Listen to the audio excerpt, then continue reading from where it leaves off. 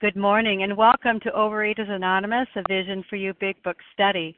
My name is Melanie C. and I am a recovered compulsive overeater.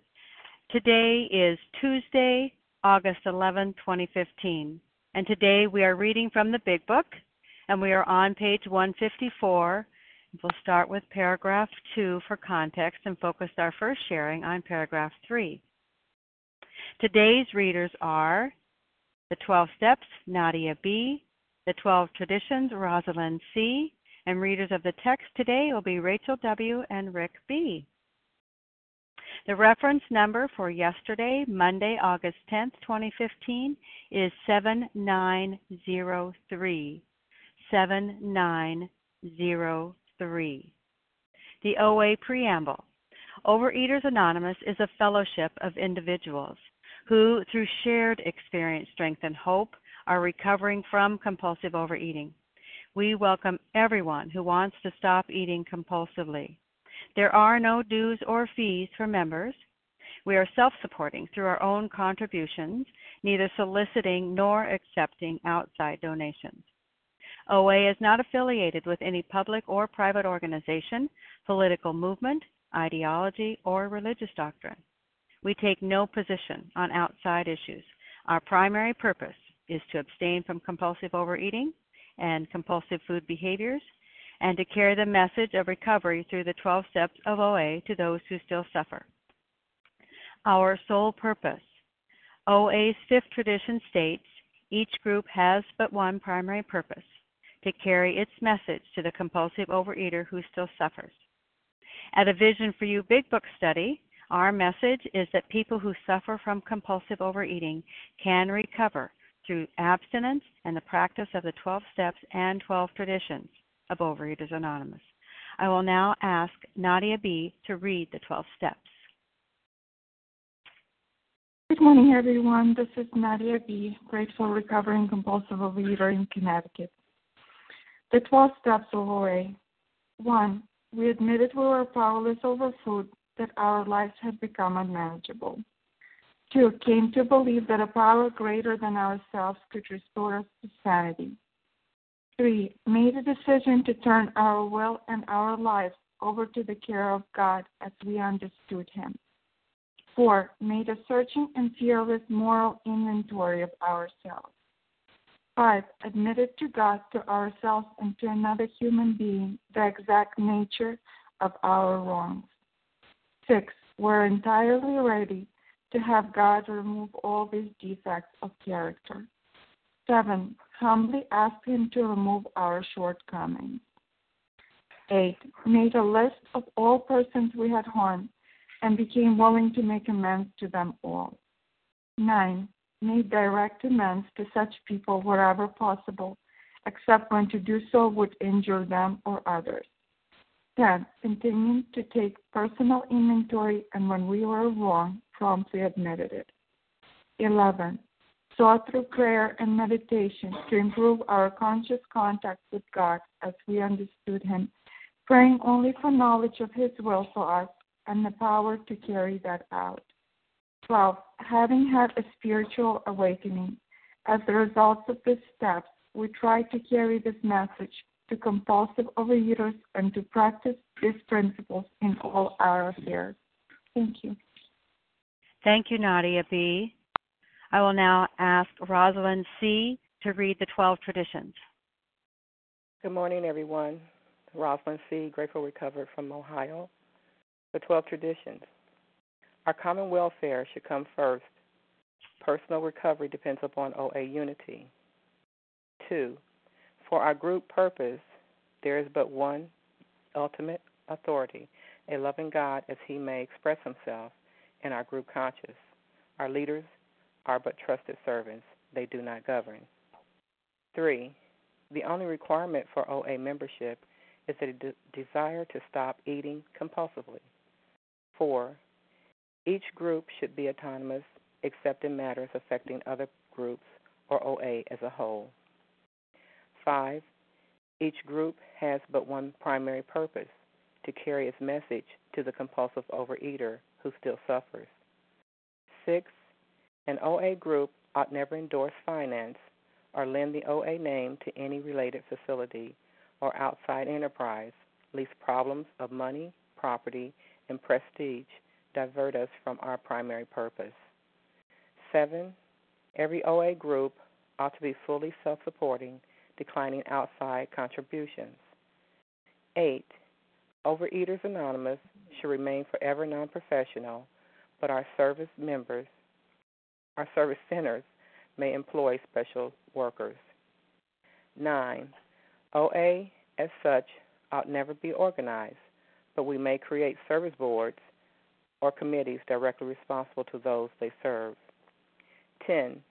Overeaters Anonymous has no opinion on outside issues, hence the OA name ought never be drawn into public controversy. 11. Our public relations policy is based on attraction rather than promotion. We need always maintain personal anonymity at the level of press, radio, films, television, and other public media of communication. 12. Anonymity is the spiritual foundation of all these traditions, ever reminding us to place principles before personalities. Thank you, and I pass. Thank you, Rosalind C. How our meeting works. Our meeting focuses on the directions for recovery described in the Big Book of Alcoholics Anonymous. We read a paragraph or two from the literature, then stop and share on what was read. Anyone can share, but we ask that you keep your sharing to the topic and literature we are discussing, and that you keep your share to approximately 3 minutes. Singleness of purpose reminds us to identify as compulsive overeaters only. Our abstinence requirement for moderators is 1 year, and for readers is 6 months. There is no abstinence requirement for sharing on topic. This meeting does request that your sharing be directly linked to what was read, and we are sharing what the directions in the Big Book mean to us. To share, press star 1 to unmute. Once you are done sharing, let us know by saying pass, then press star 1 to mute your phone. In order to have a quiet meeting, everyone's phone except the speaker's should be muted. And today we resume our study of the Big Book on page 154, paragraph 2 for context, focusing our share on paragraph 3. And I will ask Rachel W. to begin our study this morning. Good morning, Rachel. Good morning, Melanie. Thank you so much for your service. Good morning, everyone. This is Rachel W., recovered compulsive overeater calling from New York. One dismal afternoon, he paced a hotel lobby wondering how his bill was to be paid. At one end of the room stood a glass-covered directory of local churches. Down the lobby, a door opened into an attractive bar. He could see the gay crowd inside. In there, he would find companionship and release. Unless he took some drinks, he might not have the courage to scrape an acquaintance and would have a lonely weekend. Of course, he couldn't drink, but why not sit hopefully at a table, a bottle of ginger ale before him? After all, had he not been sober 6 months now? Perhaps he could handle, say, 3 drinks, no more. Fear gripped him. He was on thin ice. Again, it was the old insidious insanity, that first drink. With a shiver, he turned away and walked down the lobby to the church directory. Music and gay chatter still floated to him from the bar. So much here to talk about. But what's coming up for me, first of all, is how this program changes the way we think. It changes the way we can be, and it gives us so many tools, and it gives us a way out. And here he is in these desperate moments. He's got that feeling of isolation. I relate to that so much. I know what that's like when I think that the entire world, everybody else is having such a great time, and I'm the only one that's miserable. But what's really hitting me is this, the words, that first drink, the old insidious insanity of that first drink. And I think that, for me, a great blessing of being in this program is that I can actually visualize where that first drink will take me. That it's not only going to be about that first drink, that and even by emphasizing, using the words "that first drink," it's almost as if like it's sarcastic in a way, like, yeah, right, that's not going to be the only one. There'll be more and more, and also the idea, just a few words later where it says, he turned away. I mean, that's probably the most important part of the paragraph. And how does that happen? How does a person go from that isolation into someone who can actually turn away? And what I see here also is someone who, is, bottom line is it's not really about what we think or how we feel.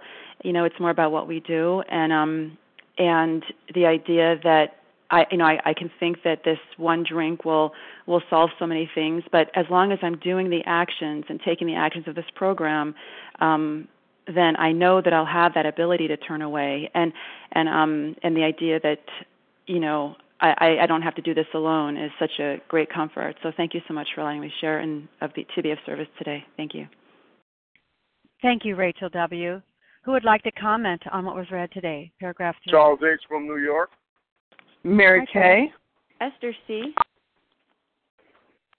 Janice M. Mary Kay. I did get you too, Mary Kay. Good morning. Let's go with that lineup for this morning right now. Charles H., Mary Kay, Esther C., and Janice M. Thank you. Hi, Charles. Good morning. Hi, good morning, Melody. It's Charles H., recovered missionary just for today. I want to drill down right where it says, with a shiver, he turned away and walked down the lobby to the church directory. Well, first of all, I want to thank Bill W. for turning away. That's the first thing. Second thing, I want to thank my higher power for the church directory, because too many times I hear people actually bashing the tools. And you know what? Yeah, this tool right here, the church directory, when he went in there, thank God for that outreach call. I think that was one of the most important outreach calls in 12-step history. So, I do that today, 80 years later. And I'm not saying it's to brag or nothing. This is not me. This is program, right? Like, I took 2 people through the doc's opinion yesterday, another person through Bill's story. And we keep doing that, man, because I remember, right, with a shiver, those 2 examples in the doc's opinion. The good news is when the first guy said he accepted the program, right? And the other guy that was in the barn, that I identified with that guy being in the barn, hopeless, ready to kill myself with food, he was sold. He was sold on the ideas in his book. So, good things happen, after that shiver. After that shiver and that church directory calling people 80 years later with a shiver, every day I wake up, I don't think I'm too recovered that I can't relapse. So with a shiver, on thin ice because of the mental obsession, just for today, right, I make phone calls. It may not be a church directory, but it's Charles directory. And with that, I'm fast. Let me get out of this rain. Thank you, Melanie C., for your service. Team Tuesday represents. Thank you, Charles H. Mary Kay, you're next.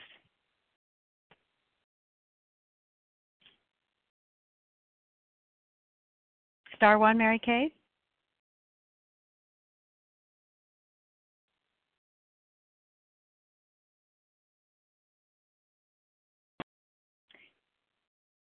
Sorry, yes, this is Mary Kay. This is Mary Kay. I'm sorry, I was unmuted and then it remuted me and I didn't know. Anyway, good morning. My name is Mary Kay. I'm a recovering compulsive overeater, and actually I'm fairly new to the program and very new to the big book, working through the steps with my sponsor. But in this paragraph, so this is the first time I've read this, and it just spoke to me, and I felt I should speak up and just share how the big book is connected with somebody very new on a very personal level. It's a sentence, he was on thin ice.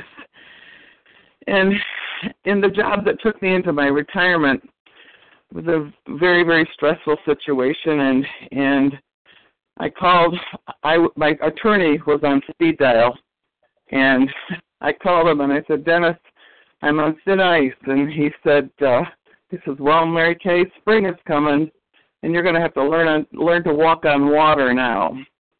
And, of course, that didn't get past me, his reference, because his faith path was different than mine, but I knew the faith path that I knew from my faith, and I know that when I take God's hand willingly, I can walk on water.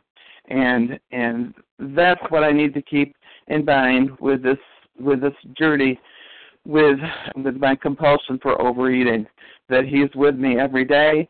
And when I'm on thin white ice, he will take my hand, and I can walk on water with him. And thank you for letting me share, and with that, I'll pass. Thank you, Mary Kay. Esther C.? Good morning. Thank you, Melanie. My name is Esther C. I'm a recovered compulsive overeater in Canada. You know, this story that they're recounting of Bill's is a really good description of what it means to be recovered, what changes for us when we recover, and that is the insanity of the disease. What's the insanity of the disease? It's not that if I eat one Oreo, I'm going to want the whole bag. No, that's the allergy, and that's something that I will never be able to control. I'll never be able to control my reaction to my binge food. But the insanity of the disease is when we're abstinent. Here, we're getting a description of Bill. He's sober. He's sober 6 months.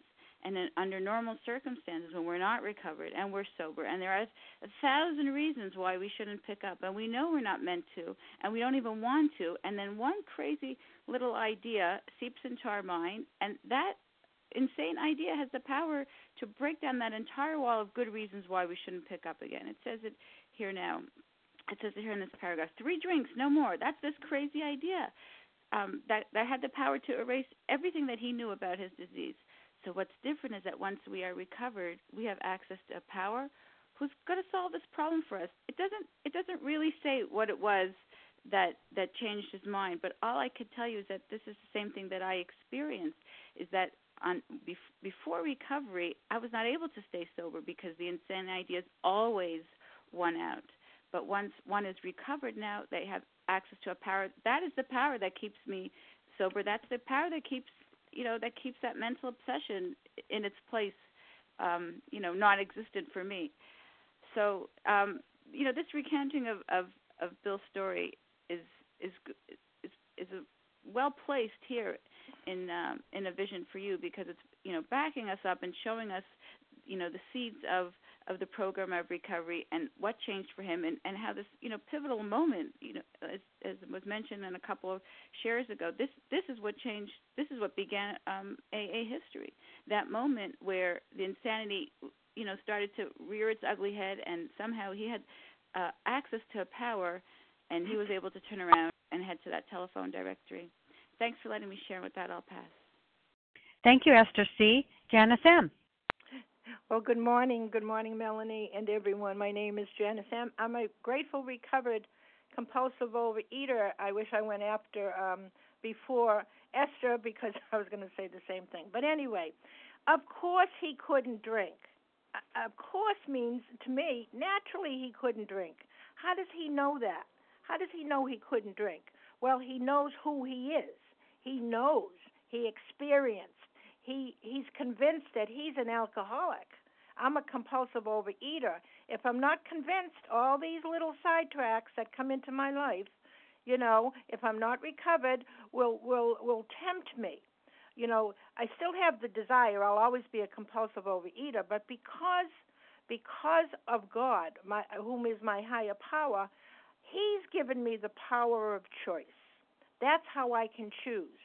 Before, remember, lack of power was my problem. Now he has that power of choice, because he's what? He's been restored to sanity. I think differently today. I behave differently because of my thoughts. So, he's like on a seesaw. Well, yeah, or maybe just a couple, how we talk to ourselves, how the lie of the disease creeps in sideways and says, I've been abstinent or I've been recovered, for X amount of years. Well, that doesn't mean anything. I mean, I just have one day. I have one day. So I'm in a slippery place because I'm a human being. I'm a compulsive overeater, and life still goes on, But today, if I do have the desire, I do recoil. I know I can make a call. I know I can, ask my higher power right away, please keep me from that first bite, because it's not the third bite. It's not the fourth bite. It's the first bite. So I do recoil. And especially when life doesn't go my way, I'll be more tempted, because now I'm looking for comfort. So with the shiver, he turned away. and walked down the lobby to the church direction.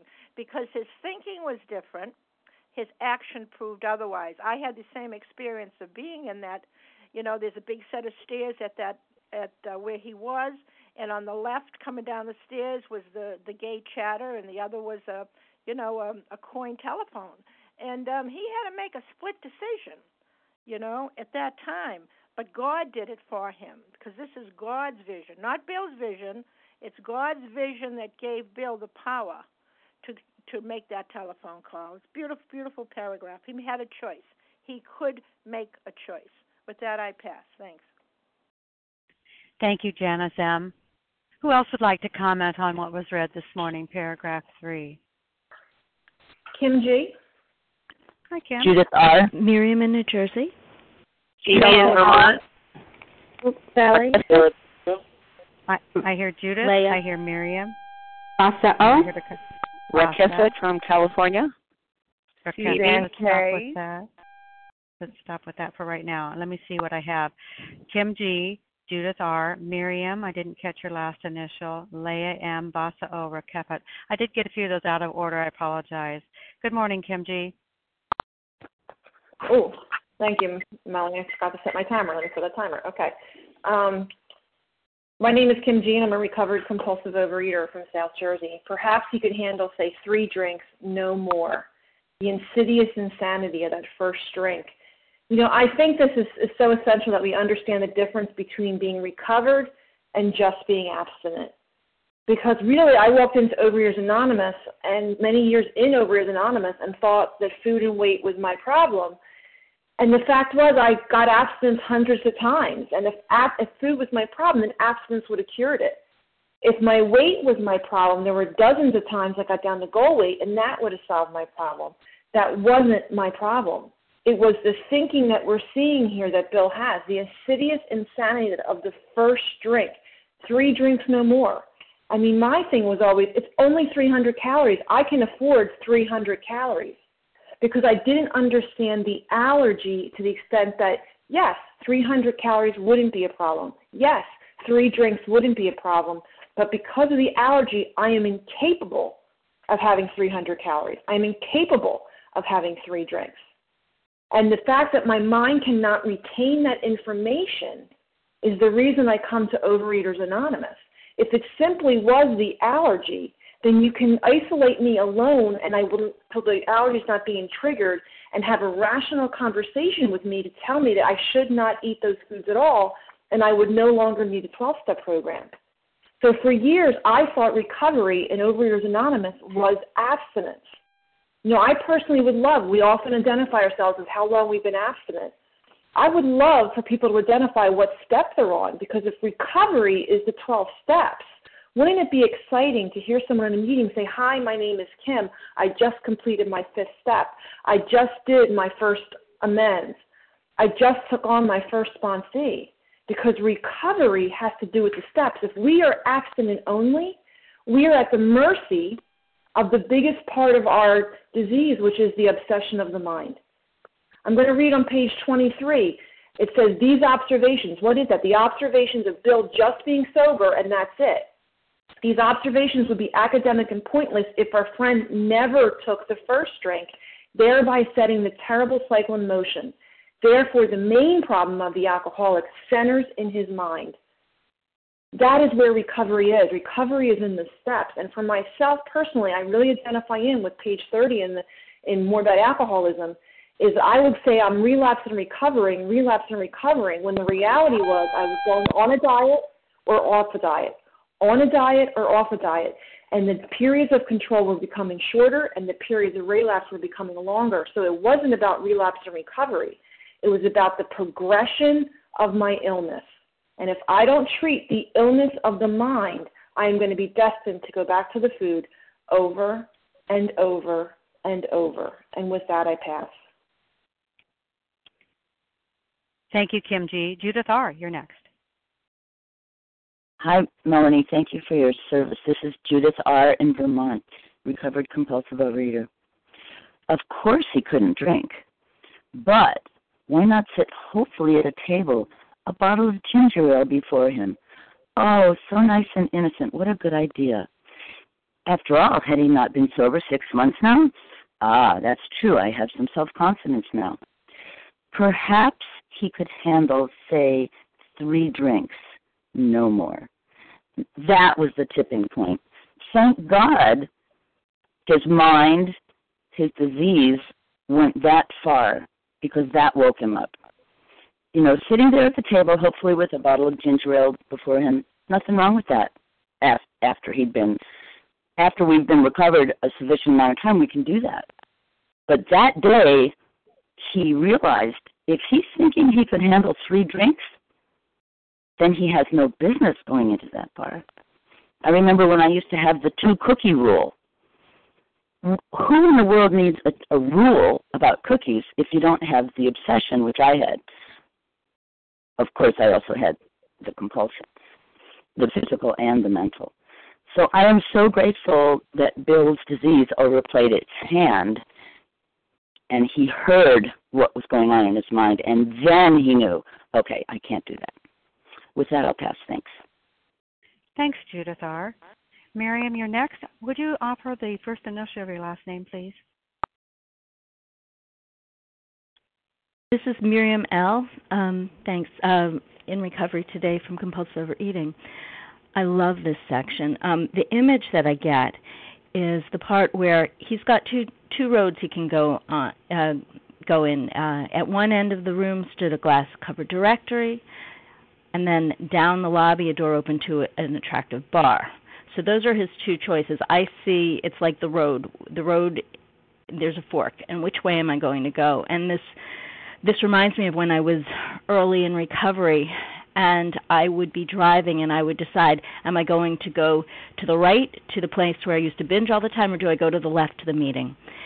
And, and then again, when the disease has got him, and he's looking and he's thinking about, well, maybe I can take a few drinks or no more, and then the higher power comes in.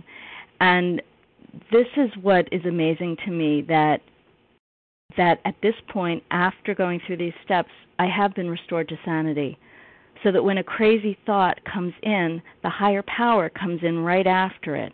But this is really showing, to me, what this section shows is the craziness of the mind. This is where my mind can take me if I'm not continuing to, work these steps. And then he takes the right, he makes the right choice, and he goes and he works with another, and then he, continues, and thank God for that, because now we have our program. Thank you. Thank you, Miriam L. Leah M. Thanks so much, Melanie. With a shiver, he turned away and walked down the lobby to the church directory.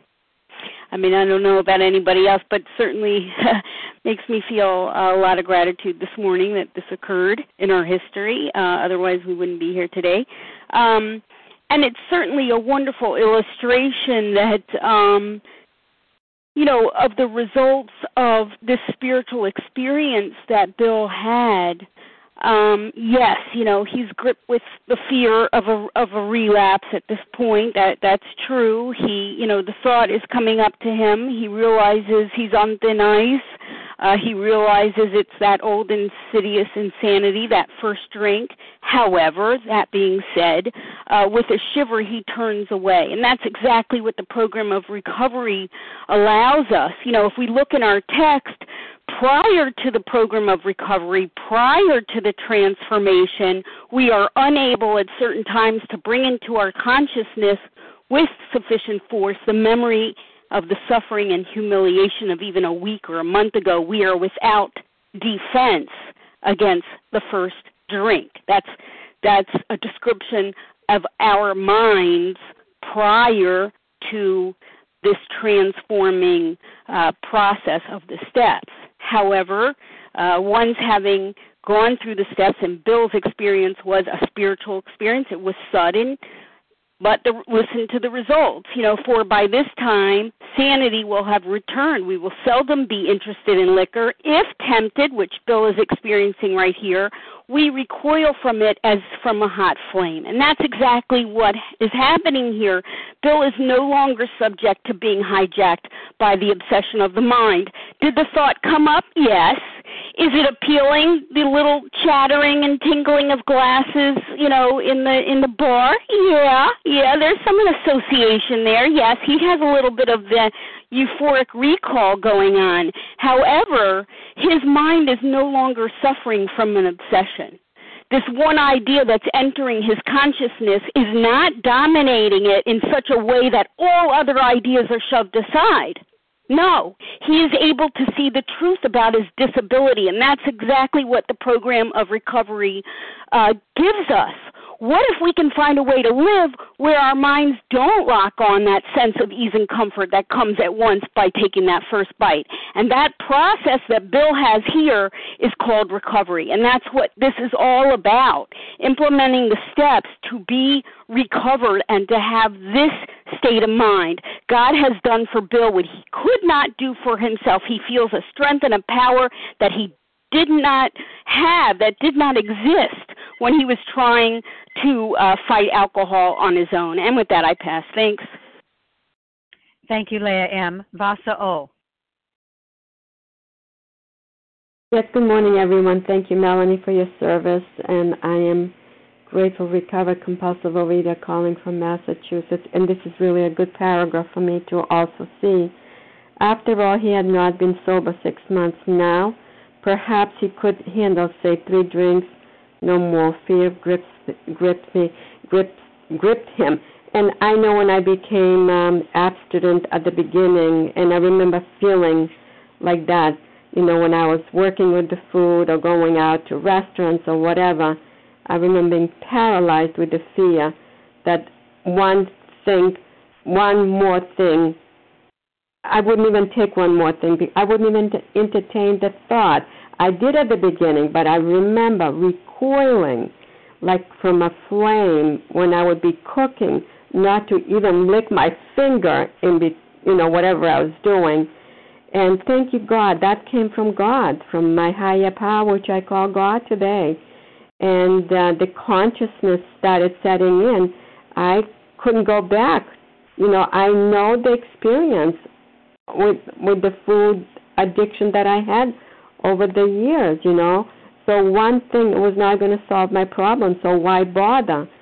And, I'm just so grateful. I don't have to entertain the thought anymore. I don't even think. I don't think about it. I don't want it back.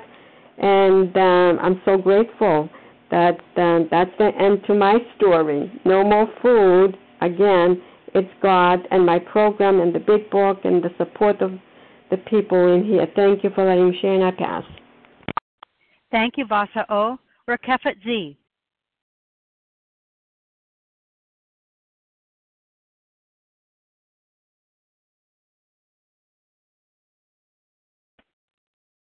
Rakefet Z, *1.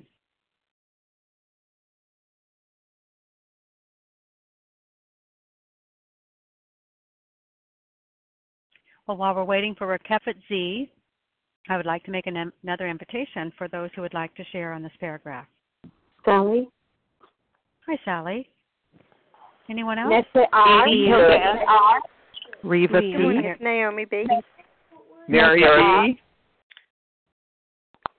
Okay, Melanie, I'm here if you want me to share. Yes, I do. Just let me give a real brief rundown of the next lineup that I have, and I'll have you go right away. Sally A., Nessa R., pardon me, Neva P., Naomi B., and Mary B. would be the next lineup right after Rakefet. Good morning, Rakefet. Glad you're back. Good morning, Melanie. Thank you. I had technical problems. My name is Rakefet Z, and I'm a recovered compulsive overeater in California. And when I read this, that he turned away, I get a shiver. A shiver goes down my spine, that he turned away. That is a miracle. That is totally a miracle. That's something he couldn't do before. And I experience the same thing. I experience it over and over again, many times. And what comes to mind, first and foremost, is going grocery shopping. I'm coming up to pay for my groceries, and I can see what's going on, right? There's a conveyor belt on the left where you put your groceries. On the right, there's a whole rack of snack food. And also on the left, above the conveyor belt, there's snack food. And everything looks so dazzling. The shiny wrappers, the all different colors. It just looks so inviting. It looks like so much fun. Oh my gosh, I could just, stand there and eat those things forever. And when I get to the counter, I cannot afford to look at those. And even if I do look at them, I take my by accident glance at some of those, I turn away. And turning away for me is a miracle. When I was abstinent but not recovered, I wouldn't turn away. I wouldn't eat it, but I wouldn't turn away. I'd look at that and study the snacks until it was my turn to check out. I would check them all out. Do they have king size or regular size? Do they have buy one, get one free or not? Do they have my favorites or don't? And if I were to eat, how many would I buy of this and that? On and on and on. And this is when I was abstinent.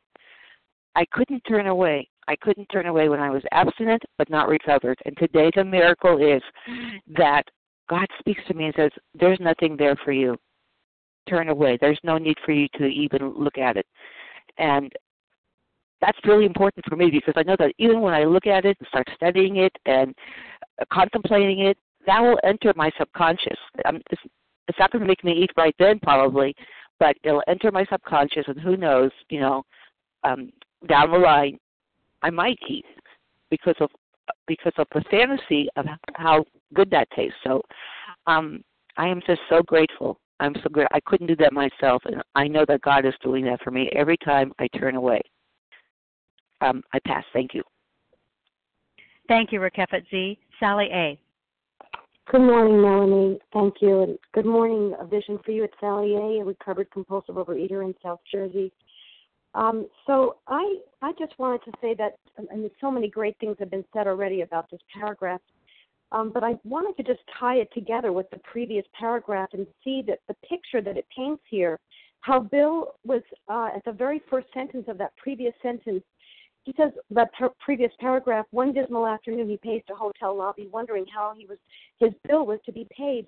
So I identify with these two paragraphs painting a picture of he's in fear about how he's going to pay his bill. We come down the paragraph. He's now in the midst of this gay crowd. So he's recognizing in his mind this. He's put himself in a place where he recognizes this environment of gaiety that's associated with his previous behavior of drinking. In there, he would find companionship because this guy is in isolation. He's alone in a faraway place. Right now he's realizing I could be out of the isolation. I could have the companionship of the gayness, and I can have the release from the bondage of being alone, which is what he's experiencing. And now we come to this paragraph. Of course he couldn't drink. He's got that in his head. He knows in his head, I can't drink. This is not a choice for me. But in his heart, it's an old friend that he's so used to. And why not sit hopefully at a table? Maybe I could just have a bottle of ginger ale. And here's the part that I really identify with. After all, hadn't I been a good girl? Had he not been sober for 6 months? Don't I deserve this release that I desperately need right now? I'm alone. I've been isolating here in this place alone. I'm scared. How am I going to pay my bill? Things didn't go as well as I expected. After all, don't I deserve? Had he not been sober for 6 months? This is what got me into the food so many times. I had 7 months, 8 months, so many times. People say, I can stop. I just couldn't stay stopped. I so identify with that. Perhaps he could handle, say, 3 drinks, and there it goes. There comes the lie. Here come the excuses. Here comes Sally, the mafiosa queen, trying to figure out what can I get away with? What can I possibly do? And there it is in the head, in the sickness of his head. Boom! Stop. Fear grips him. He's awake. He realizes, I'm on thin ice. The ice is cracking. And now what's he going to do? Thanks for letting me share. With that, I pass. Thank you, Sally A. Nessa R., you're next. Hi, good morning. This is Nessa R., recovered in Toronto. the sentence with a shiver he turned away speaks to me volumes about how to work step one. I've seen or heard a lot in the room as powerlessness as an excuse to eat. Oh, why can't I stop? Oh, because I'm powerless. Oh, why can't I stay away? Why do I keep eating? Why do I do this? Because I'm powerless. But, I think in recovery, powerless or the admission of powerlessness means something completely different.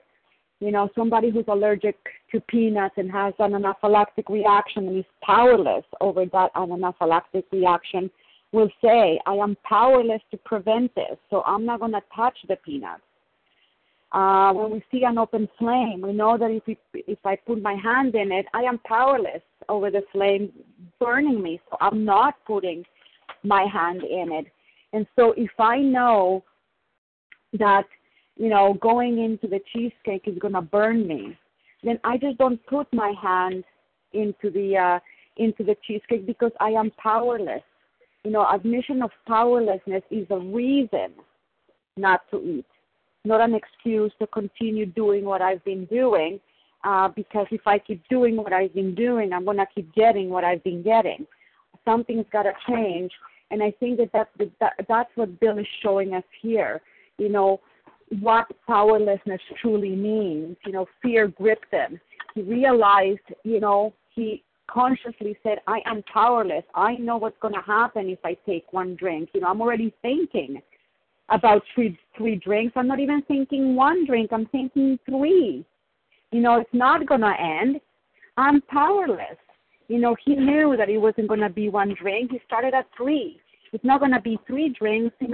Who knows how many drinks he's going to have. He's powerless. So with a shiver, he turned away. He recoiled as if from a hot flame because he knew he's powerless. And so, this is the lesson that I take with me. If I am powerless over something, I stay away. It's not an invitation to battle it. I stay away because I know that I'm going to lose. Nesta versus a cheesecake, the cheesecake will win every single time. So I'm powerless, I stay away. With a shiver, he turned away, and this is step one to me at its best. Thank you for letting me share, and I pass. Thank you, Nessa R.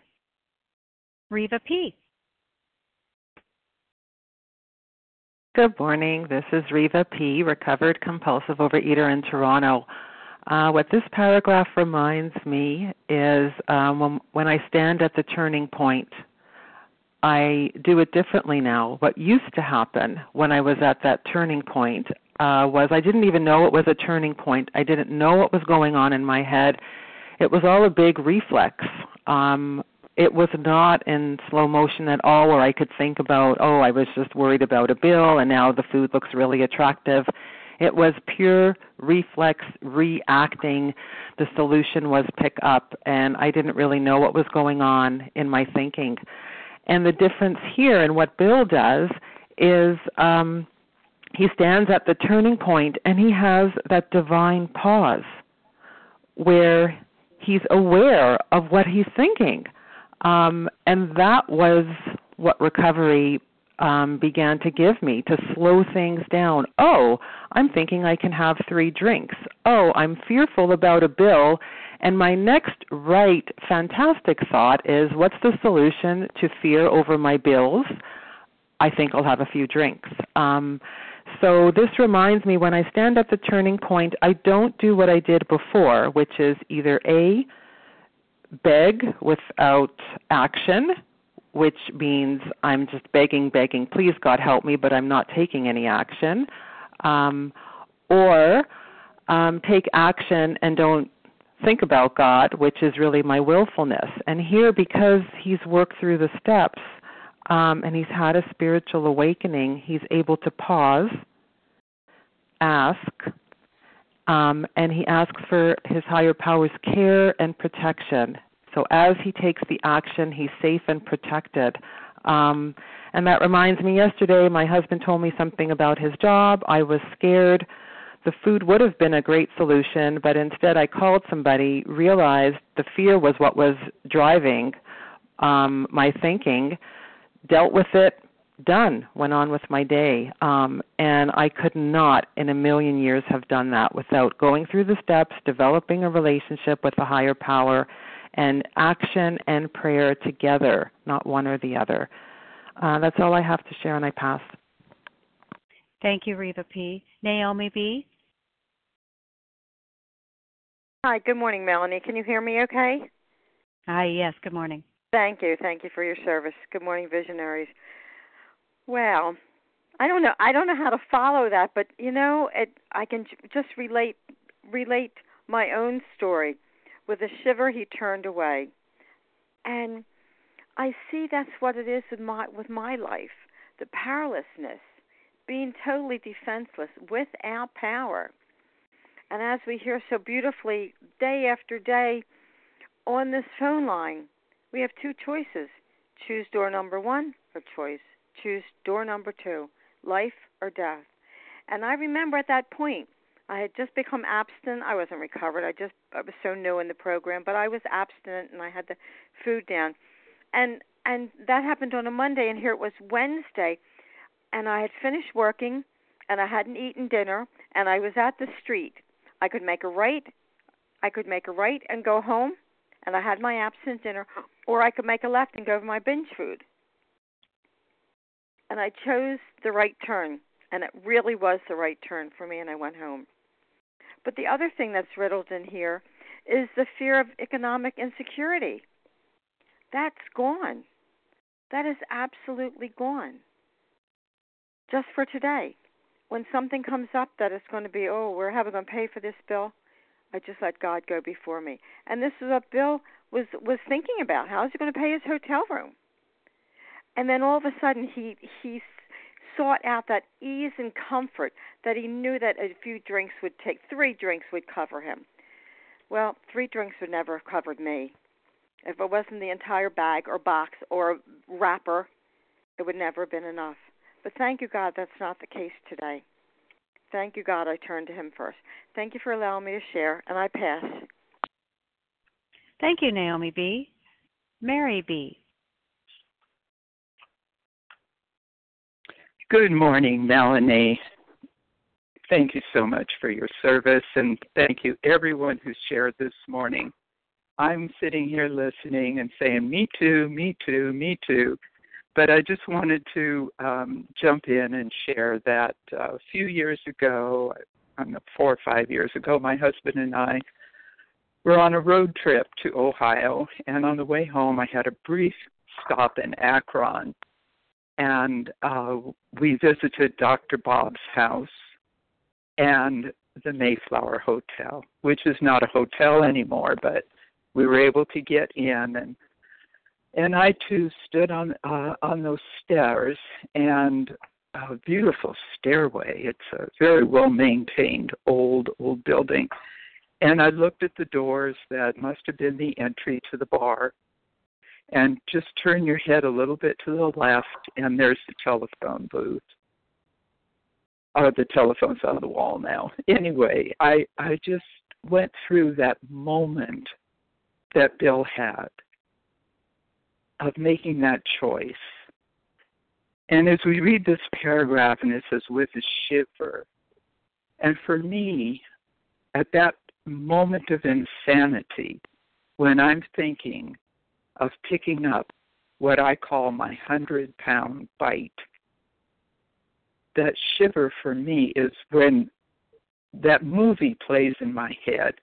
There's a very quick movie that plays all the way from that 100-pound bite to the 250-pound Mary, and all of the disgust and the feelings and the self-hate and the miserable life that it produces for me plays out very quickly. And I only get that movie because I am reminded of what it was like all the time. You are reminding me this morning over and over again. And I don't want that life. And only because I keep coming back, only because I keep working this program, can I make that choice and say, I know exactly where that first bite will take me? Thank you. Thank you all, and thanks to my higher power, I can be recovered one more day. Thanks for letting me share. Thank you, Mary B. Time will allow for 2 additional people to share to take us to the end of the meeting. Who would like to comment on what was read? Deanna B. Hi, Deanna. Marcella. And Marcella. Okay, Suzanne. thank you so much. Suzanne K. Hi, Leanne. Suzanne K. We'll take the rest of you and Leanne the next hour. Please, we'll start with Deanna and then Marcella. That will take us to the end, and please stay with us for the others to share. Hi, Deanna B. Hi, Melanie. Thank you for your service. And my name is Deanna B., a grateful, recovered, compulsive eater. And everything here just reminds me of the gratitude I feel, just like everyone has said. And somebody in their sharing said about the financial insecurity, and it's really interesting to me. Well, not interesting. That's the way it works. Yesterday morning, I was sitting waiting for testing, pre-op testing, and this nice, young, pregnant woman in the registration came and told me, this is not covered, this is not covered, this is not covered, this is not covered. Immediately, what happens to me when I get in fear is the tears go to my eyes. And I'm sure I was a little anxious anyway. And then I kept saying, your will, not mine, God. Your will, not mine. And I got this little voice, just sign. You need a surgery. Just sign, God. It will be taken care of one way or another. I didn't think to myself, oh, I'm not going to have to pay this, or it's going to be covered, or anything like that. And when I got down the line and I was at my last testing, which was the phlebotomist, she said, number 1, the registration person should not have said anything to you. Number 2, call the surgeon's office. And by this time, I had not been thinking about it anymore. And that's only God. That's only God. And while I was sitting there waiting to be called, I started again to get a little anxious, just getting anxious. And there's about 6 people sitting there waiting also, and they're complaining. And I'm thinking to myself, how grateful I am. And so I stopped my anxiety. So God is really taking care of me. And I did call the surgeon's office, and she said, when you send it in, they see surgery, it'll be covered. And that was the last I thought of it. If I need to pay, I need to pay. The other thing is that I also went into the grocery store, and lately, every once in a while, I go through the gluten-free products, and I see the English muffins. And I said, gee, that would be nice. My next thought was, well, why would you get that? What are you going to put on it? And I say, thank you, God, and walk away. And I did that yesterday, too, and I'm chalking that up to a little anxiety also. But the thing is, yes, we always get the thought. But we can turn away like Bill did and just walk away. And the last thing is, if I don't have a reason to go to a bar, I don't go. If I have a reason with a group of people to hear some music, I will go. But there is no reason in the world for me to go into a buffet by myself or a bar by myself. That's not something that I know that I can do.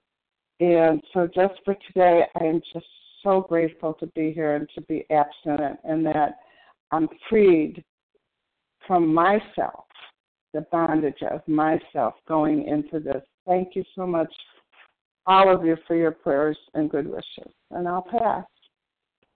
Thank you, Deanna B. Marcella M. Good morning, Melanie, and good morning, everybody. Marcella M., recovered compulsive overeater in Boston.